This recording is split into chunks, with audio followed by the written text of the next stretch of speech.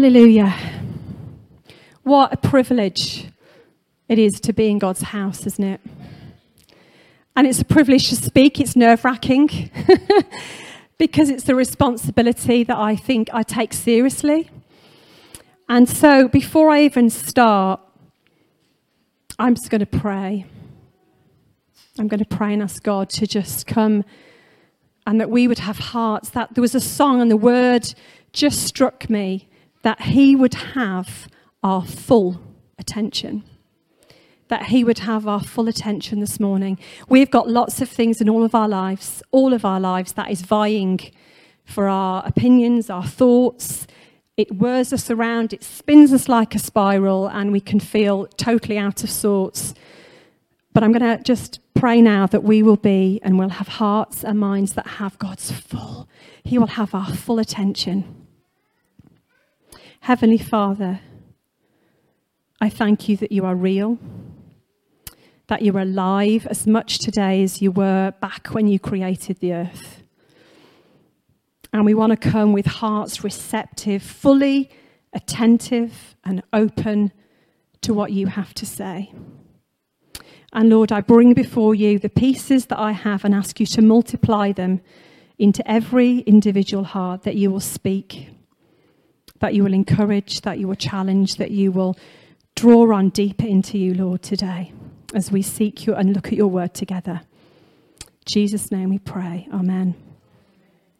Right, I'm going to put my glasses on. Shows my age. Right, an introduction to the book. So I'm just going to give you a brief backdrop to the book of Philippians that we are studying together. And our theme is growing up. And growing up actually isn't always easy, is it? We're like, yeah, we're desperate to be older. But when we get older, we're like, oh, I'd like to be a bit younger. But growing up in God is different because it's growing up and becoming mature in him. So the introduction to the book, it's around 50 AD when this church was originally planted. And you can read all about it in Acts 16. So if you want to hear about the backdrop to this church and how it began, go back and have a read in Acts 16. But we are now in about AD 62, and it's about 12 years since this church was established by Paul on one of his missionary journeys. And Paul is unable to visit because he's in prison. And Epaphroditus from the Philippian church has been sent to Paul to encourage him, to give him supplies, and he's given a feedback of the church to Paul. And so this is Paul responding back. So this is what Paul would have done in person, but he's unable to do. So he writes this wonderful letter. And it's an incredible book because it's actually one that really cheers us on. It's one that really encourages us to continue growing together. And it's a book with great affection. Paul has great affection for this church, and he feels a real heart connection. You know, sometimes when we meet people, we can say, I've had a real heart connection. That's what Paul has with this church. He loves this church. And it's often referred to as the happy book, the joyful book, the happy book. And you're like, really? Because actually the backdrop of a happy book is normally, you know, a Hallmark movie or a happy ending. But this backdrop to this happy book is actually persecution and is actually prison, which can sort of counterculture that, isn't it? You know, he's in prison, Paul is in prison, and he writes this book, and yet this book is still classed as a happy book by many. And for me, it reminds me a bit sometimes of even, it comes up soon where we think about the persecuted church, often in November. We take a more concerted effort to look at the persecuted church. And when you go to those events with open doors, it's amazing that people under persecution end up encouraging you. And you leave going, wow, I'm encouraged. How can I be encouraged when I've heard such stories of what they're going through and what they're having to endure? But somehow God encourages us that we can keep going and we can be ignited and encouraged by their stories and by their real life stories. So I'm just going to read, I got given chapter 1, verses 1 to 11, and I'm just going to read that now. So Paul and Timothy, servants of Jesus Christ, to all the saints in Christ Jesus who are in Philippi with the bishops and deacons, grace to you and peace from God our Father and the Lord Jesus Christ. I thank my God upon every remembrance of you, always in every prayer of mine, making requests for you with all joy, for your fellowship in the gospel from the first day until now, being confident of this very thing, that he who has begun a good work in you will complete it until the day of Jesus Christ. Just as it is right for me to think of this of you all, because I have you in my heart, inasmuch as both in my chains and in defence and confirmation of the gospel, you are all partakers with me of grace. For God is my witness how greatly I long for you with the affection of Jesus Christ. And this I pray, that your love may abound still more and more in knowledge and all discernment, that you may approve the things that are excellent, that you may be sincere and without offence till the day of Christ, being filled with the fruits of righteousness which are by Jesus Christ, to the glory and praise of God. Now today I'm going to be like a movie trailer, hopefully. So I am just opening up what we're going to be studying together over the next few weeks. So it's a bit like we're going to go from here to there, and it's going to try and give you a picture of the depth and the richness of what we're going to be studying together. So I'm going to start right at the very beginning. And we're going to go through sort of verses, and then I'll nip away to other things and come back. So bear with me. So here we start. We've got Paul and Timothy, and they say they're servants of Jesus Christ. Servants, fully surrendered. And I love the fact he starts with that, because he's also telling them, look, we're still going. We're still doing it. What we set our minds to, what we started at, we're still doing. Some versions say bondservant, which is an intimate, fully reliant, fully dependent on their Saviour, their Lord. So it's a fully surrendered, fully secure relationship they have with Jesus. And sometimes that can be slightly different to what the world thinks. The world sees being a servant as maybe weak, or not what you'd want to do is serving someone else's purpose. But actually, it's a great place, because when we are fully surrendered and we're servants of Jesus Christ, he takes full responsibility for us. He takes full care of us. He takes full leadership of our lives and shows us where to go and what to do. So actually, it's the most secure place to be. And then he goes on in verse 1 again, and we carry on. So he's saying, we're still here. We are serving God with all our hearts. We might not be where you think we should be. We're in prison, but we're still doing it. And then the next part I think is lovely, because he says, to all the saints in Christ Jesus. And often we can see sainthood, can't we, as a very lofty, they're amazing, they're such a saint. But actually, saint here is about being set apart for God. It's about, one version, the Amplified says, God's people. So he's saying, I'm embracing you all, to all of you who are God's people. We're not saying we've got it all right, but you all love God, and you are seeking to live righteous lives. So we're all doing this together, to all the saints who are in Philippi with the bishops and deacons. So it's addressed to every single one of us, no exception, every single one of us. And I think that's lovely. And then in verse 2, he even takes it further. And he says, our Father. So we're not just co-workers, we're not just joined together, but actually, we're family. We're family, we're brought into this intimate relationship where actually, he's saying in verse 2, you know what, we're co-workers, we love the Lord, but we're family.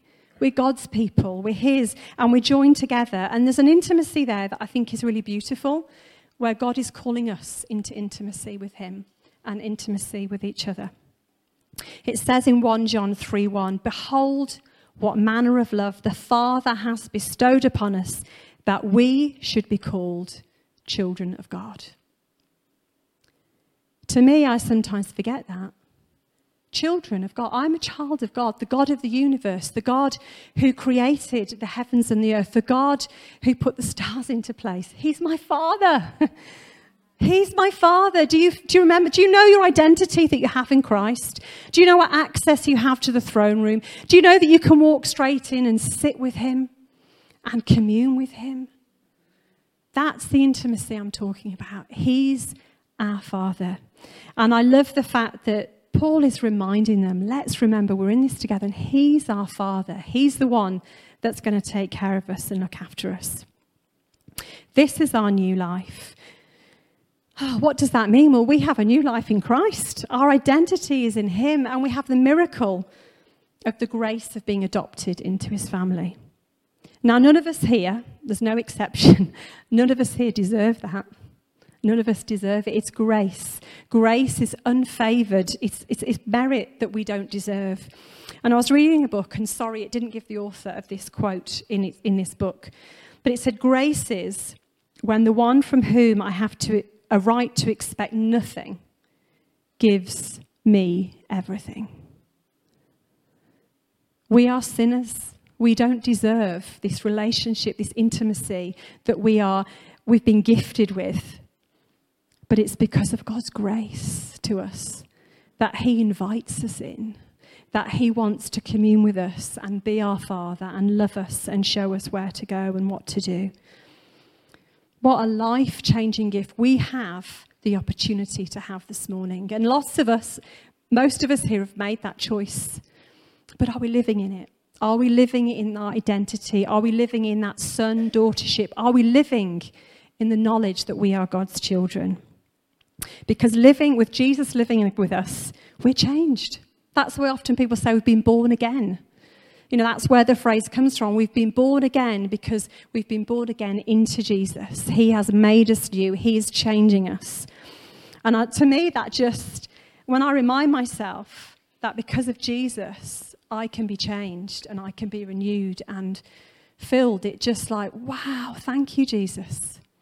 I don't remember that enough. I don't remember this wonderful gift that has been lavish. Not just, oh, here you go. Oh, you can just have a tissue, you have that little bit. No, it's like, whoa, you have got everything of me. I've given you everything of me. Like a father gives his child, you have me. I am yours. And he goes on, let's go on to the next bit. And Paul here, because I could stay in that bit forever, but let's go on to the next bit. It says in verse 4, and this again is another part that I just want to pick up. And it challenges me that Paul is here in prison. And, you know, we could naturally say, oh, it's cold, it's damp, or I'm not getting fed, and really, could you pray for this, could you pray for that? And you could give a long list, which isn't wrong, I'm not saying that's wrong, but he doesn't even start with that. He says, when I think of you, you bring me joy. So I'm in prison, and I could be moaning away at you, saying, get me out of here, try what you can, do you know so-and-so? No, he's saying, when I think of you, you bring me joy. You bring me joy. And that's just beautiful, isn't it? Joy is not dependent on where we're at and our circumstance. Joy is dependent on who we are in Jesus. And I want to read you a quote from someone called Remy that I was reading, and I thought it was a lovely way of summing it up. The biblical definition of joy says that joy is a feeling of good pleasure and happiness that is dependent on who Jesus is rather than who we are and what is happening around us. Joy comes from the Holy Spirit abiding in God's presence and hope in his word. Isn't that encouraging but challenging, isn't it? Because I struggle sometimes with life and circumstances. But it says it's dependent. And let's remind ourselves of this today. Joy is dependent on who Jesus is, not on us and our failures or what's going on with us, and not our circumstances around us. And joy comes, it says here, from the Holy Spirit.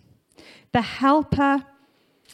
The Holy Spirit, the helper is the other word, is the other translation for the Holy Spirit. The one who helps us live this life. The one who helps us be able to have a joyful life. The one who comes in and enables us in our days.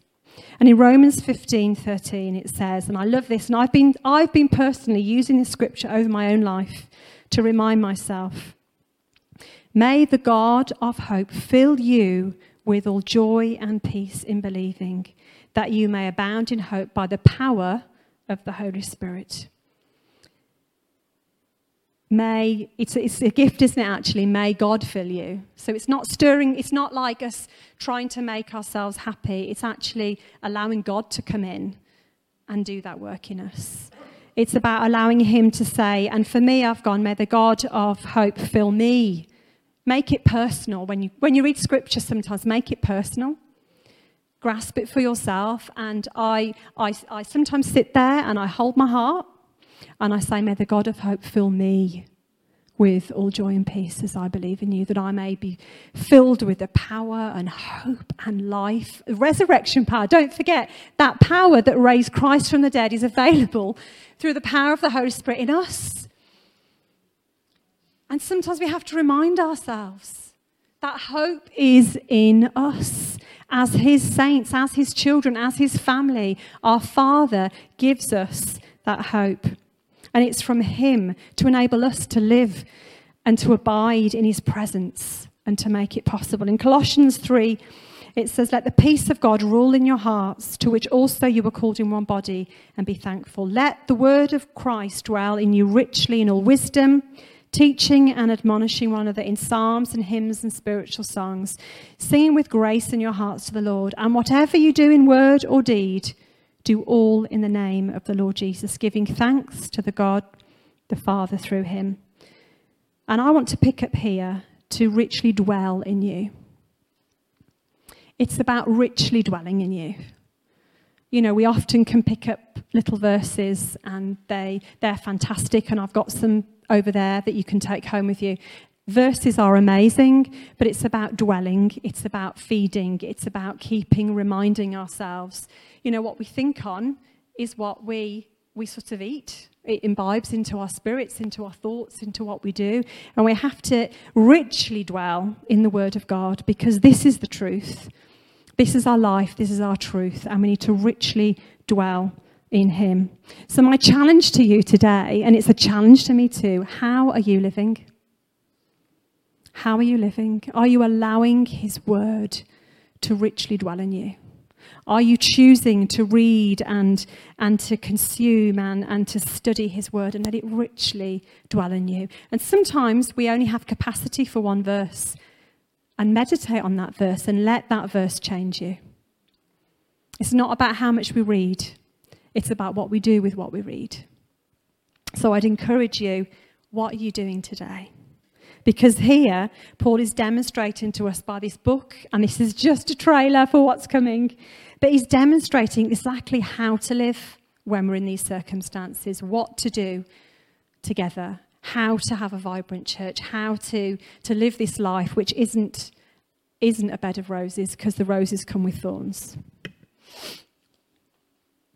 So as we study, we're going to dwell in this book, and we're going to take it slowly, because we're going to dwell and see what God has to say to us over the next few weeks. And I believe that God is wanting to draw us, as I've already mentioned, into a more intimate and deeper relationship with him, because that's what growing up in Christ is. It's about him unveiling more and more to us. It's about going deeper and richer. And I always say it, but this is like a treasure trove that never ends. You know, I initially got this and I was like, what am I going to, I've got verse 1 to 11. It's just the opening. It's just the thanks. What am I going to do with that? And then you start reading it and you go line by line and you think, wow, there's layers upon layers upon layers. So we're going to spend time in this book and really appreciate what God's doing. Now, don't get me wrong. I totally understand that life is tough. And life is certainly, for me, not what I expected. It hasn't turned out how I planned. And it isn't always easy. But I personally, and I think you'd agree, none of us want to lose sight of what God's called us to. And none of us also want to lose sight that he's given us each other to walk that journey. He's given us each other. You know, this is a personal relationship, but he's also given us each other. But we need to start with the personal. So I'm going to also read to you from John 15, verse 4. It says, abide in me and I in you. As the branch cannot bear fruit of itself unless it abides in the vine, neither can you unless you abide in me. That's the intimate relationship that we've been all invited into. Abiding, living, communing, talking, all the time, no getting away. When you live with someone, they see your good and your bad, don't they? They see everything. But Jesus even sees our thoughts, and he still wants to live with us. And he says, abide in me. Keep me at the centre. Keep me the focus. And we've also been given each other, haven't we? And it says, I do believe that as we grow together, and we're using this as a church, that we want to grow together in this intimate relationship with God, and that we are here to encourage and exhort and to really cheer each other on. And it says in Philippians 4:8, which we'll be looking at later, about what we should dwell on, all that's good, all righteous and holy. But then in chapter 4, verse 9, Paul also says, the things which you've learned and received and heard and saw in me, these do. These do. And the peace of God will be with you. So as we go through our lives, we're also to act out what we're saying to everyone else and what we're reading and what we know to be true. We have to also act out. So let's be thankful that God's given us one another. Let's be grateful for what he's done. I'm so pleased to be part of this church. I'm pleased that we get to do life together. Isn't it amazing? And we're all partakers, it says in verse 7, we're all partakers of this together. We're all allowed to be part of this journey together. We're all gifted with each other for this journey. And verse 6 says, and I think this is wonderful, isn't it? Let's remember we're not perfect. Nobody here is perfect. But together we can do this with Christ in the centre and with each other. And it says, being confident that this very thing, that he who has begun a good work in you will complete it until the day of Jesus Christ. Wow. He's got you. He sees you. He knows you. And just like he left the 99, he will always come after you. He will always come after you. So to be encouraged that, yes, you might feel worn out, you might feel excited. We're all on different parts of this journey, aren't we? We're all different stages. But let's keep going. Let's run this race together. Let's keep our eyes fixed on the goal where God is calling us to, confident that we can be secure in him. And as I was hanging out the washing this week, and I was like, Lord, and he just said to me, Beth, don't be bogged down with life. He didn't say audibly, it came just as I was sort of hanging them out, and I was like, don't be bogged down with life, but be liberated by my freedom. Don't be bogged down by what you see around you or what's happening even in your own heart that might be troubled. Don't be bogged down by that, but remember who Jesus is and be liberated by him. I'd like us to watch a movie. Well, it's not a movie, actually. It's a clip. I shouldn't say a movie. I've got a movie on the brain. Life is hard and it's tough. And sometimes the interruptions are painful. And the interruptions are not what we want. And they knock us off track. But I just want to watch this video. And it's of a runner called Derek Redmond. And he's running the 400-metre heat race in Barcelona in 1992. And he, we'll see it and talk about the clip afterwards.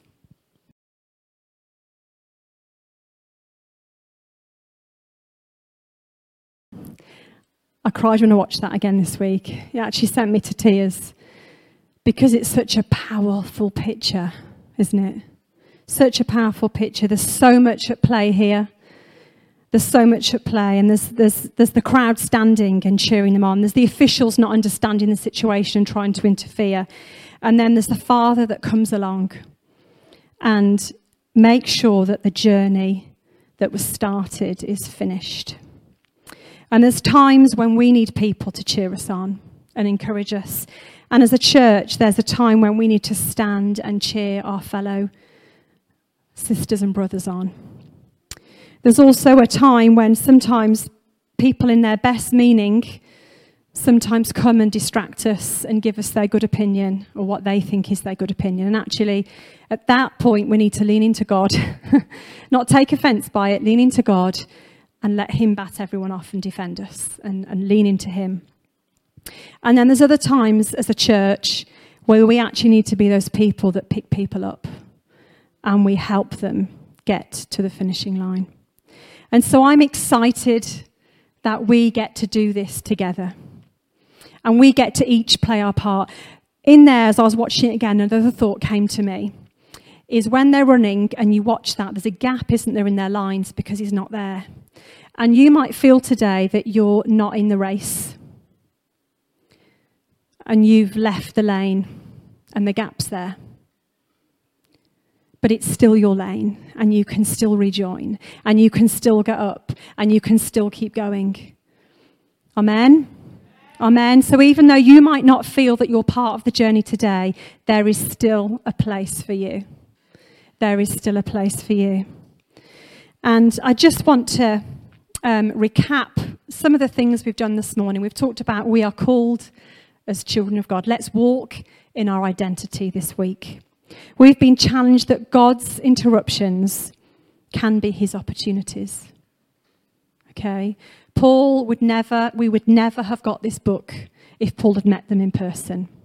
We'd never have got this book if Epaphroditus hadn't been sent by the church to Paul. And Epaphroditus was one person, but he made a difference and he made a change and he made this book possible. So however you feel insignificant, as little as it might be, in the hands of God, he can multiply and use you. So whatever you've got to give in this church, as we work together, as we grow together, give what you can. And you'll be amazed at what God can do in and through you as we partner together. And then it's okay sometimes to have seasons. I want to encourage you, it's okay to have seasons where we need to be carried. That's okay. And this sanctuary course, hopefully, that we're going to be doing is going to help us understand more how we can help carry or be the arm of that person that needs it during a season. So let's be kind to one another as well. Let's be mindful of where we're all at. And as we dwell and abide in God, let's remember and be excited that we're part of something bigger than us and we can be fruitful for his kingdom. Amen? Amen. Hallelujah. So I want to stand and I'm going to finish by praying this prayer over you at the end, which is verses 9 to 11. And we're going to have it as our prayer.